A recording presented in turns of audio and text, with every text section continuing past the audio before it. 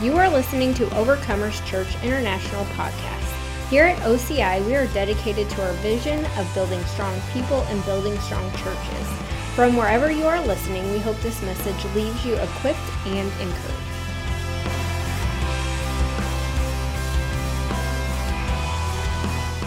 I'm going to take the next 6 weeks, and I'm just going to jump right into it here. I'm going to take the next 6 weeks, and I'm going to talk about our core values.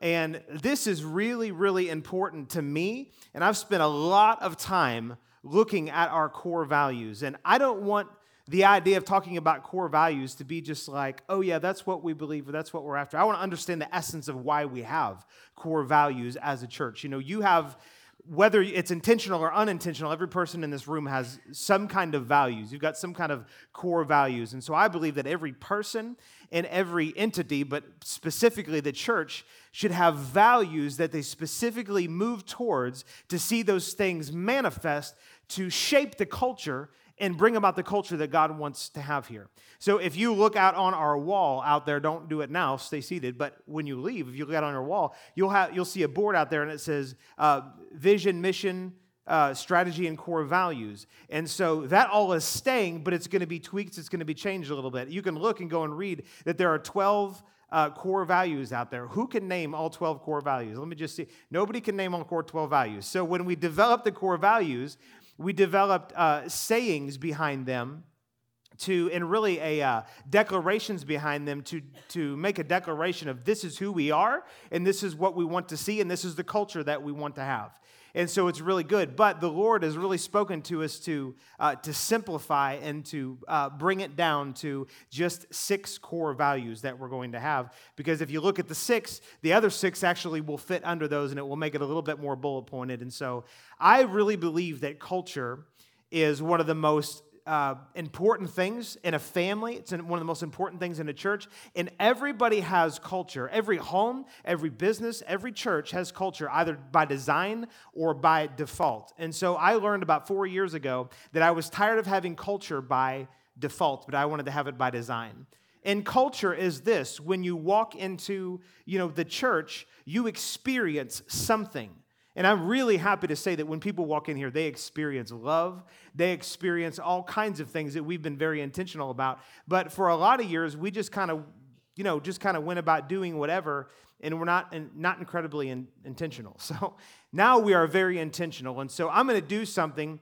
And, we have 2 different churches, but there's a vision that belongs for both, and definitely part of the vision are those core values to have established that will determine the culture in which we live in. And so the core values, and I actually meant to print up a sheet, and I'm going to have to go into my Google Docs to pull this up. Hopefully I can do it. I did it. Praise God.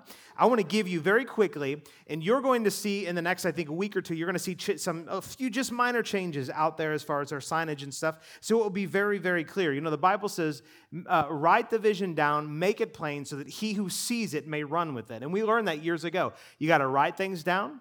You got to spell it out in crayon, basically, and so that everybody can see it, and it'll just be very simple in their hearts. And so that's really something that I'm after here. So our vision is, of course, building strong people and building strong churches. And so that's something that God it was like he dropped in me, he lodged in me, and it will be there until forever as far as I'm concerned, because it was God-breathed that he gave that. As a matter of fact, the Bonne Terre Church came about partially because of our vision statement. And when Pastor Donna came to me and she said, "What does that mean to you, building strong churches?" And I explained it, and she said, "Well, I asked because," and then, the rest is history, that she felt impressed to ask us about coming and taking over. I hate to use that word. It sounds like a military operation, but absorb maybe is the better word, absorb their church, and they come underneath of our covering. And so the vision statement has already proved to be that it was of God. And so praise the Lord. We're going to continue with that. Our mission statement, basically, your vision is why you exist. Our vision is why we exist. Your mission is what you do during your existence.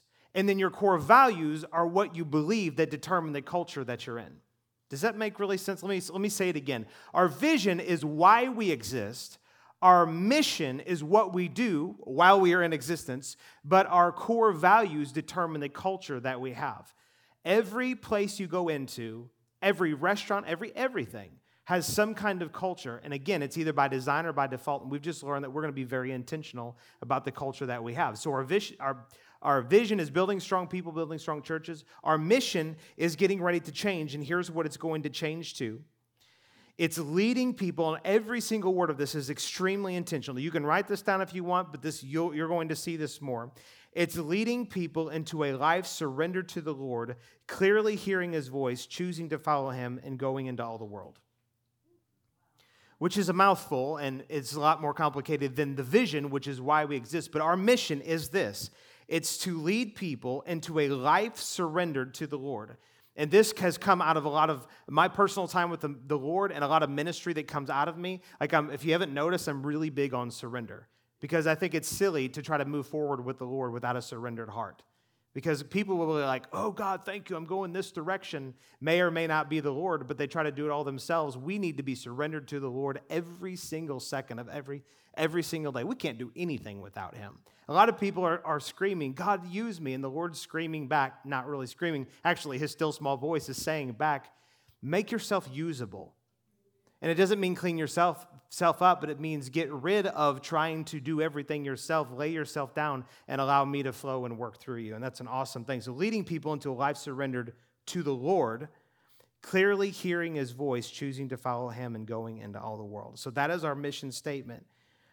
And then our core values, and this is where I'm going to get in. I'm going to talk here, and I'm going to talk fast. And these are things that I've actually mentioned and have taught on, and I minister from these without saying this is our core value. These are things that I have mentioned and talked about over the years. But I'm going to give you our 6 core values, but then for the next 6 weeks, I'm going to take each one of those, and I'm going to specifically teach and minister and explain and elaborate my heart and what the Lord has put in my heart concerning those things. And at the same time, I'm going to do the same thing in Bonne Terre, but it's going to come out probably different in both places because that church is at a different place than where we are right here. And so I just believe the Lord is I really believe in unity. And actually, this is the one I'm going to talk about today. I didn't even think about that. But I really believe in unity, and I really believe that bringing the churches, it's not that it's merging into just one big church. There's 2 separate locations, but the heart and the vision and stuff is God breathed in me, and it's right for it to be in both places. And so I just decided, I think it was, there's a scripture verse that says that it was good with me and it was good with the Holy Ghost, and so we did it. And it wasn't like a thus saith the Lord, I want you to mention this word. I'll do that a lot of times. The Lord will give me just a prophetic message or say, I want you to teach on this. This was just like, this seems like the right thing to do. The Holy Ghost was good with it. I was good with it. So we're just going to go for it. Amen. And so I'm going to give you these 6. Here's what the 6 core values are. And again, I'm going to mention all of these and be ministering on all these the next 6 weeks. And so here they are. And I'm going to minister them in the order that the Lord tells me, but I'm going to list them in this order because that's what it's written on my paper. It's love, faith, excellence, unity, honor, and hospitality. It's love, faith, excellence, unity, honor, and hospitality.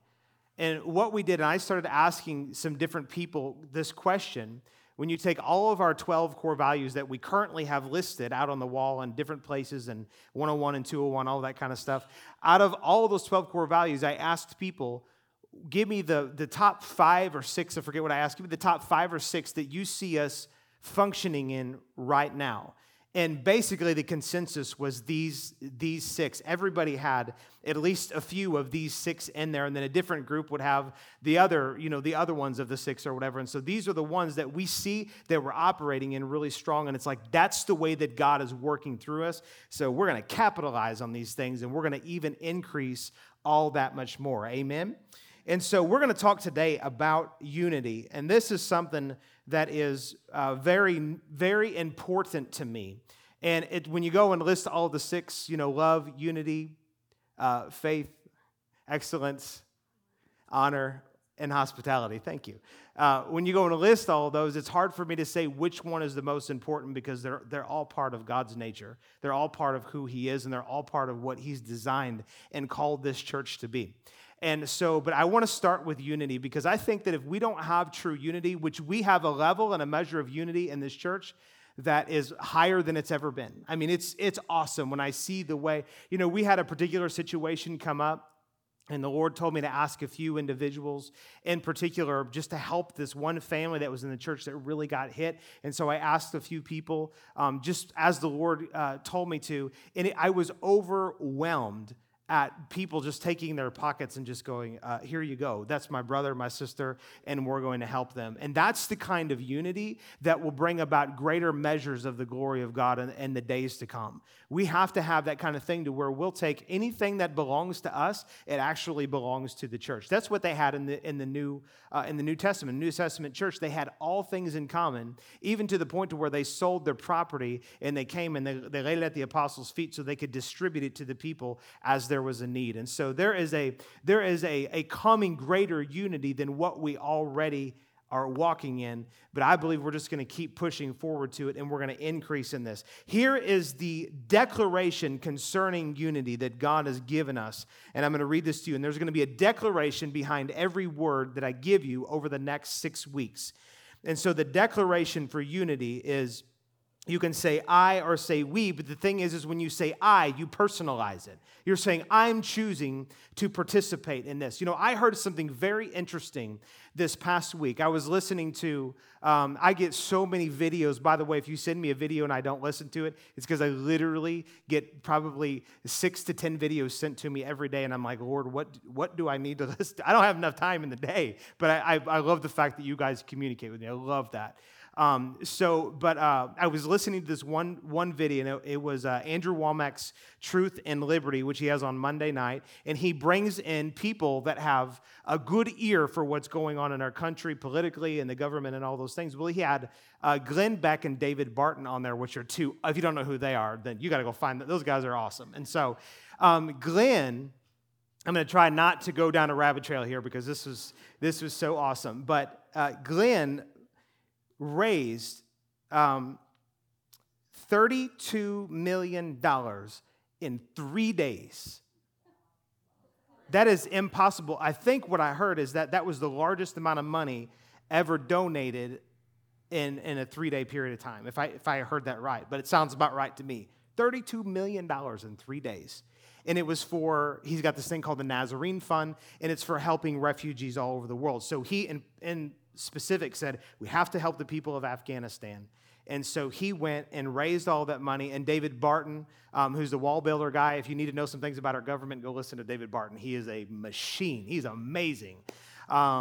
So they went and they did this together. And there's so many details I don't really have time to give you, but I want to say this, that for all of the people, and we mentioned this yesterday on the live, and then I kind of went off the rails, and then I came back. But, for all of the people that have ripped on Kenneth Copeland for all these years, if that's you, you need to repent. Seriously, you need to repent if you've ripped on him. That you don't have to agree with everything that he says, but that man is a man of God. And all the people are like, oh, those prosperity preachers in their airplanes and stuff. Praise God, he had an airplane that he donated or lent to Glenn and wrote a check for $15 million to help him. That's a prosperity preacher doing what he's supposed to do with prosperity, helping people. So, hallelujah. Anyways, I don't want to go down that road, but praise God for Kenneth Copeland. I mean, praise God for him. He stood all of these years. You Google Kenneth Copeland, false prophet, heretic. That's usually what, before you'll find like Kenneth Copeland Ministries or something, that's usually what you'll find pop up first. And I'm thinking, what a crock of baloney. Anyways, okay. So they were on this, Glenn and David were on this program with Andrew. And they both said something that was so profound, actually Glenn and Andrew. And Glenn had an opportunity to be with Billy Graham right before he died, and Andrew had an opportunity to be with Oral Roberts before he died. Two of the greatest giants in the faith that there are. And I heard Lance Wallnau say Billy Graham represented the fruits of the spirit of the Spirit, and Oral represented the gifts of the Spirit. And I thought that's a pretty good. I like that. And so Glenn was saying when he was with Billy Graham, he said that. He asked him this question. He said, Reverend Graham or whatever he called him, he said, when are we going to see the next Billy Graham, the next Mother Teresa, whatever, all these kind of big names? He said, when are we going to see that rise up? When are we going to see another person like that? And he said, Glenn, he said, God's tired of men taking glory for what he does. There won't be any more people like that rise up. It's going to be on every single person hearing the voice of God and doing what they are supposed to do. And I thought, oh man, I'm getting chills now as I'm listening to me say it. But then Andrew comes on and he said, man, Glenn, that's awesome. He said, he talks just like, I love him though. He said, I was with Oral, and he said, he basically told me the exact same thing, that it's going to be multitudes of people doing what they need to do to see things come about. And you know what I heard when I heard that? Unity.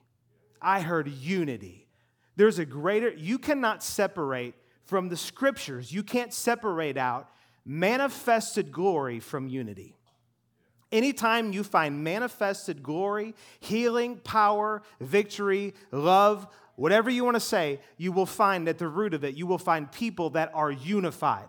And I've said this many times, and I'll say it again, that unity and agreement are not the same thing. They're not the same thing.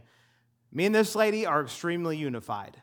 Me and this guy are extremely unified. And we've had conversations where we haven't agreed, and we've had conversations where we haven't agreed. Why are we still together?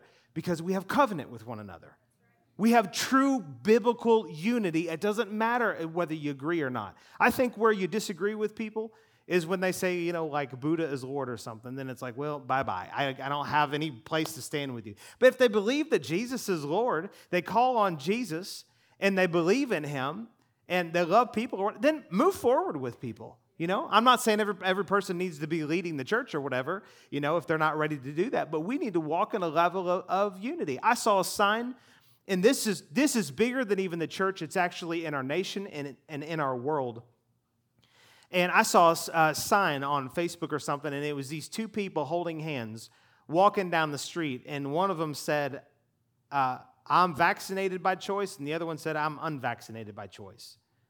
And you know why that's so important to me? It's because I see, and I've given my opinion about it all or whatever, but I see this and so many other things as poised from the enemy to bring separation to people.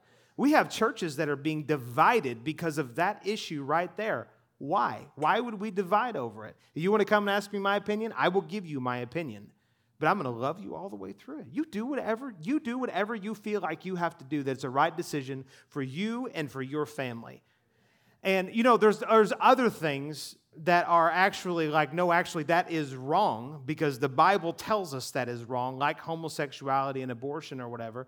But they've used those things, and I say they, it's the enemy working through powers that be, to push those things super hard to bring more division. Do you know, and some of you may not agree with this, and I don't really care if you do or not. I'm just going to tell you, the racial divide that's happening in our country is really, it's by and large, is faulty. It's not even real. We do not live in the 1960s again. We do not live in the 1860s. I'm not saying that there wasn't a serious racial problem in our country, and I'm not saying that there still isn't a racial problem in our country, but they're making it look like everybody's against each other. Go and talk to someone that's a different color than you and ask them what they think, because I've done it. And they're like, I don't have a problem with white people. It's whatever. But they doing all this stuff to bring division. And I say this, that we are going to operate in an opposite spirit than what the devil is doing. And we need to have our eyes open to the reality that this stuff is trying to infiltrate the church, and we need to shut it down at every turn. Amen. I haven't even hit my notes, and I'm almost out of time. Okay, so let's look here at John chapter 17. And I didn't give you the definition of unity. I started to, and then I interrupted myself with some good preaching. Here's the not so much definition, but declaration. I will diligently work to keep peace and unity with all people I co-labor with in the kingdom of God. And we could extend that out beyond just people in here, but also people wherever. But we're being very specific with the people that we co-labor with in the kingdom of God.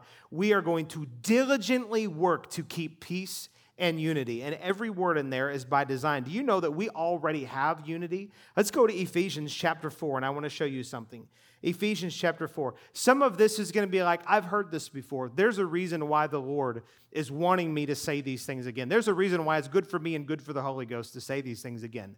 Because we will always have temptation to be in disunity with people, and we have to shut the door on it. When God's called you to be in covenant with people, again, it's not about agreeing on everything. It's about having a bond and a unity that's there because of who we are in Christ together. And this is Ephesians chapter 4, and in verse 1, and we're going to read 1 through 6. It says, I therefore, the prisoner of the Lord, beseech you to walk worthy of the calling with which you were called, with all lowliness and gentleness, with long-suffering, bearing with one another in love, endeavoring, and endeavor is a work, right? It's something that takes some work, some effort. Endeavoring to keep the unity of the Spirit in the bond of peace.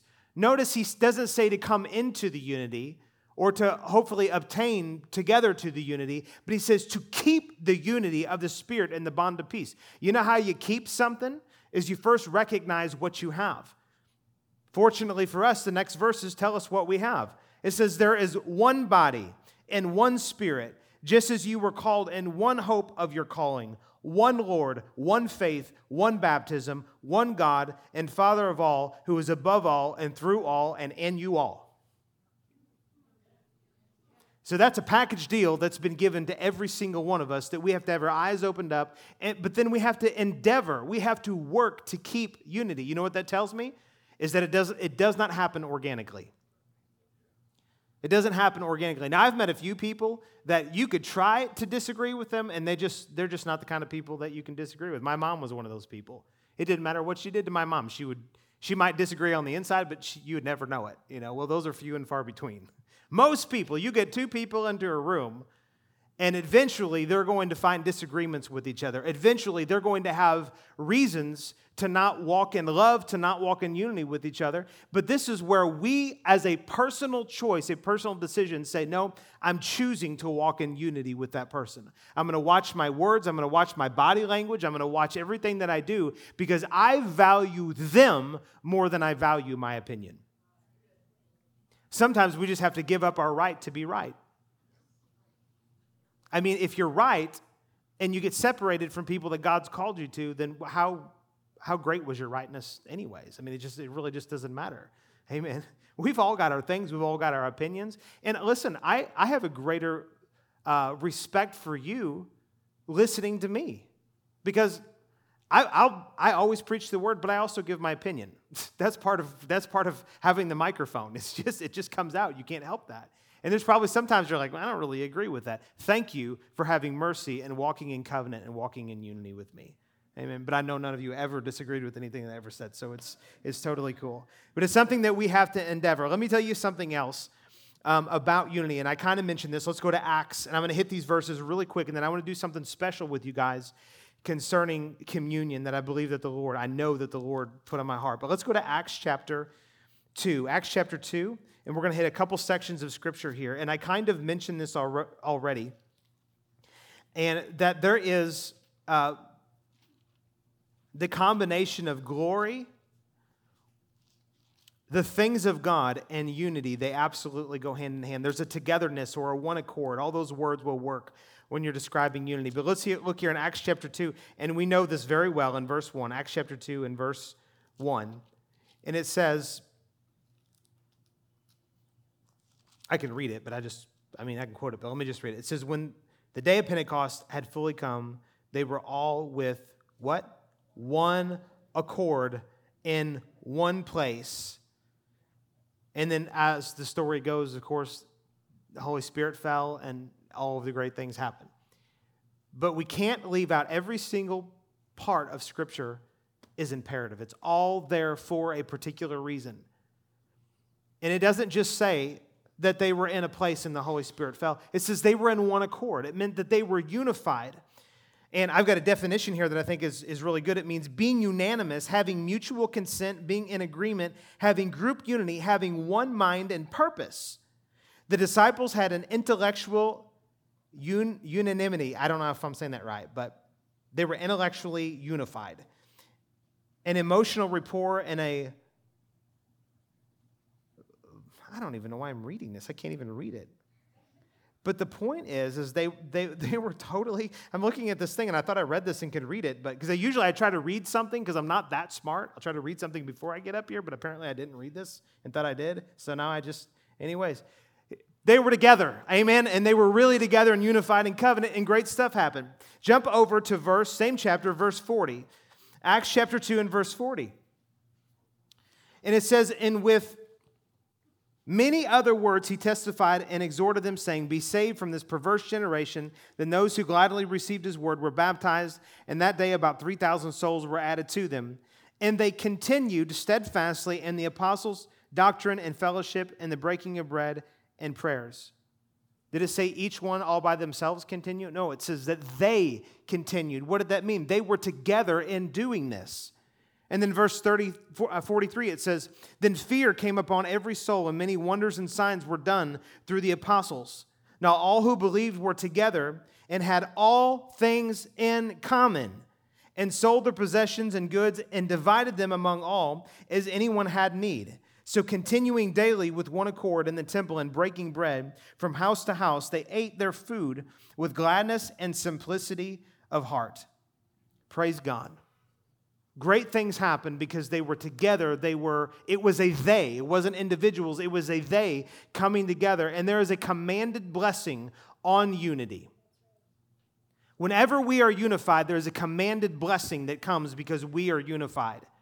You know that the more unified, no matter how much the guy singing the songs screws up, the more we are unified in singing those songs, regardless of the instruments that are going or not going, or the drums or no drums or guitar or piano or whatever, the more we are unified, the greater amount of blessing will manifest in our midst. I believe that with everything in me. This is why for years, the only fight that I fought in the church was the fight against disunity. There's something that God has placed in me because disunity is so disorderly. And I'm a person that is, I'm wired for order. I'm wired for divine godly order. And whenever I would see people, and I'm so thankful, I feel like, now it's like, this is amazing. I mean, I'm not saying we don't have to work through things or whatever, but it's not like it was. Why? Because there is a unity that is on this place that you guys don't have personal ambitions and selfish ambitions to come in and make all this stuff all about you. And what's so cool is that when anything rises to the top, just rises up to somebody, in somebody, and it's not a right thing, there's enough people that are like, hey, brother, hey, sister. They don't have to come have a conversation with me. It gets snuffed out right away because we're actually, it's really just not about you. It's really not about your singing voice. It's really not about your ability to minister to kids. It's really not about how well you can do A, B, C, D, E, F, G. It's about ministering to the church, to the body, as unto the Lord, and seeing what God does in our midst to shape and mold us, but also to shape and mold and change and reform the whole nation. Let's go big, the whole nation. Let's go bigger, the whole world. But it has to come from this place to where we are really and that's where disunity comes from. James says this. He says, where do the wars and the fights and the quarrels come from among you? Are they not because you desire to have things upon yourself, that you lust and after these things of I want things from me? And that's what happens when people come in with a me attitude. Here, they used to find people that would team up with them. You're going to have a hard time finding someone to team up with your nonsense if you have a me attitude. You're going to be like, man, no, everybody here just basically is out for everybody else and not themselves. That's pretty awesome. I love that. That's what you call good culture. Hallelujah. I want to show you one more verse. And this is really, and actually I'm going to show you two more verses. John chapter 17. And then we're going to close. John chapter 17. I love this verse. And we're going to go to verse 20, John 17 and verse 20. And I want to read these few verses here. And it says, I do not pray. So again, John 17, 20. I do not pray for these alone, but also for those who will believe in me through their word, that they all may be one, as you, Father, are in me, and I in you, and that they also may be one in us, that the world may believe that you sent me.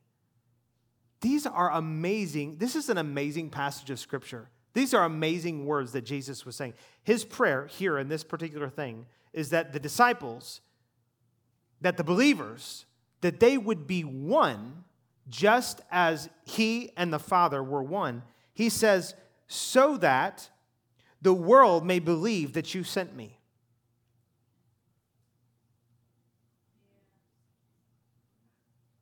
You know, one of the things about a sign of a false prophet is that they believe or teach or somehow reveal or say that Jesus did not actually come in the flesh.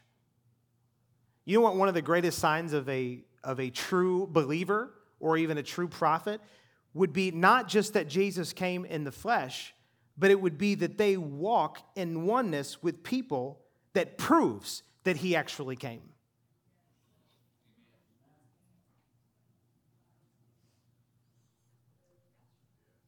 That's the sign the world needs. The sign, the world, they can figure out arguing and fighting and all that stuff on their own. What they can't figure out is how to really, truly have I want you to take note of something.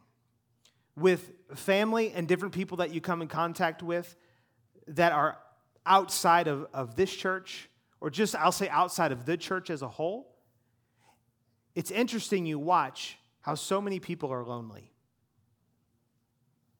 There's a lot of people, especially right now with a lot of isolation, demonic isolation stuff going on. It's crazy. It actually breaks my heart. It's totally demonic. And I know that people got to do what they got to do at the moment, but just to be totally cut off from people, that's not God. But there's a lot of people that are lonely and they don't have anybody to even do life with them. And it's because they're not in contact with people like us that actually know how to love people. And I'm not patting myself or even you guys on the back. It's patting Jesus on the back.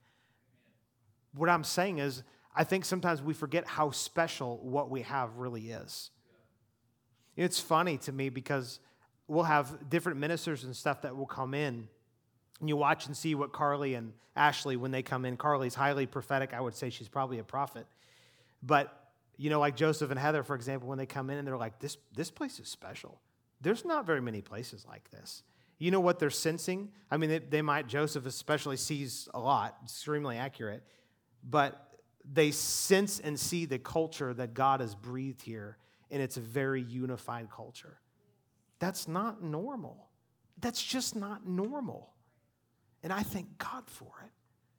And what has happened is that there's family here, and we're not perfect at doing it. We are not perfect at doing it, but at least we're moving in that direction. And I know and have met, and I'm sure you do, so many people, family members or whatever, that they are, and it could be their own fault, but they're cut off, and they don't have this kind of unity that we're experiencing here. I just think it's special, and I'm really glad to be a part of it. Liz and I are glad to be a part of it.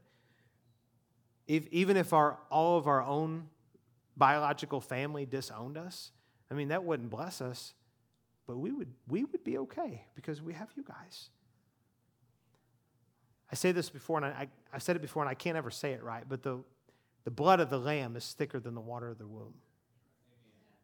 There's something that we have in covenant with each other because of the blood of Jesus that actually goes past sometimes even our own siblings that we came out of the womb with. Because unless you come into the kingdom, then you don't really understand the dynamics of what God has done with this person and this person to bring them out of the world and then bring them together. It's the most special thing that there is.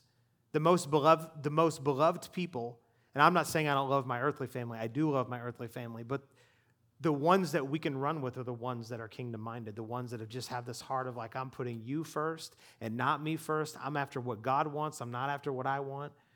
That's awesome. That's awesome sauce. All right, let me read this last verse to you. Thank you, Jesus. We're going to go to 1 Corinthians chapter 11. And I want to do something really special here. As I'm reading this, actually, I want to just go ahead and do this. I want the ushers, if you guys could, just as efficiently as possible, go ahead and pass the... No, don't, because then you won't listen to me read this verse. But get ready, ushers. You're on call. All right, 1 Corinthians chapter 11. And I want to read, I'm just going to read a few verses here. I hate to only read a few because context is king. But it's talking about the Lord's Supper here. And basically, just to give you a very quick backstory, these were people that were coming in and really only caring about themselves, and they were not caring about the needs of others. And, communion, we take a cup and a cracker or whatever, and that's fine. We can still look and what it looks like. But communion back then, their whole deal about communion was they come together and talk about the Lord. They would have a meal together. It was very common. And whenever they would do it, it wasn't like we have all this stuff of like, do this in remembrance of me. We break it. And what Jesus is saying is that when you come together remembering me and what I did for you, and you do those same things to other people. That is real, true communion. And that's not to pull away from this and even what we're getting ready to do. This fine, it's good. But sometimes we can get caught up in just like this is how we do communion and forget that communion is about remembering what he did for us so that we can turn and we can do that same thing for other people. So in verse 23, it says, "For I received from the Lord that which I also delivered to you, that the Lord Jesus, on the same night in which he was betrayed, took bread.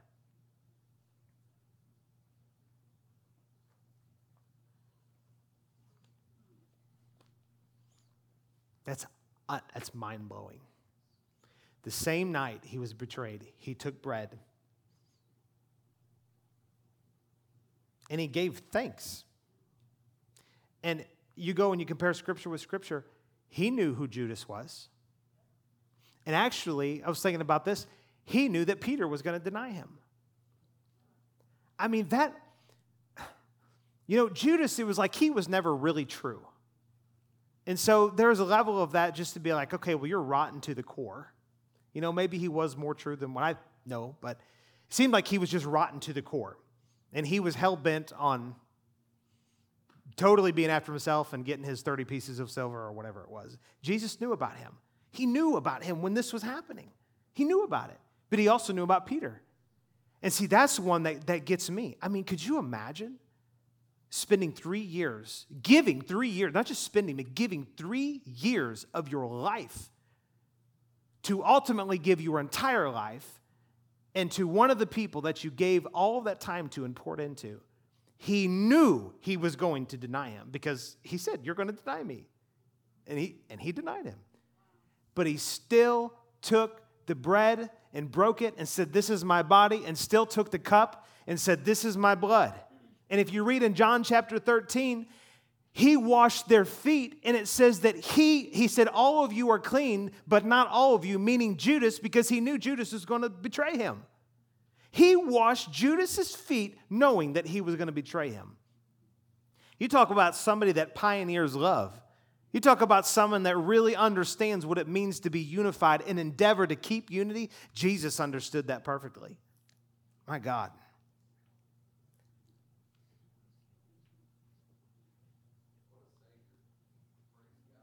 It says, for I received from the Lord that which I also delivered to you, that the Lord Jesus on the same night in which he was betrayed took bread. Here's what I want to say about unity.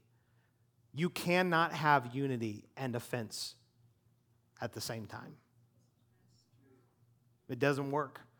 It will never work. And I'm not saying this because I've had times when I've had to minister on offense because it was running so rampant in the church.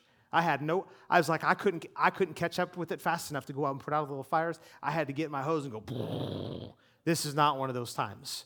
But it is good for us to know this. You cannot have unity without, or you cannot have offense and have unity at the same time. It's impossible. Jesus had every reason in the natural to be offended. He knew he was the perfect prophet. There was never a prophet ever like Jesus. He was the greatest prophet ever. He knew what was in Judas's heart. He knew what was in Peter's flesh. I don't think it was in Peter's heart, but I just think he was just so weak at the time. He needed the Holy Ghost. Get the Holy Ghost, you'll get bold.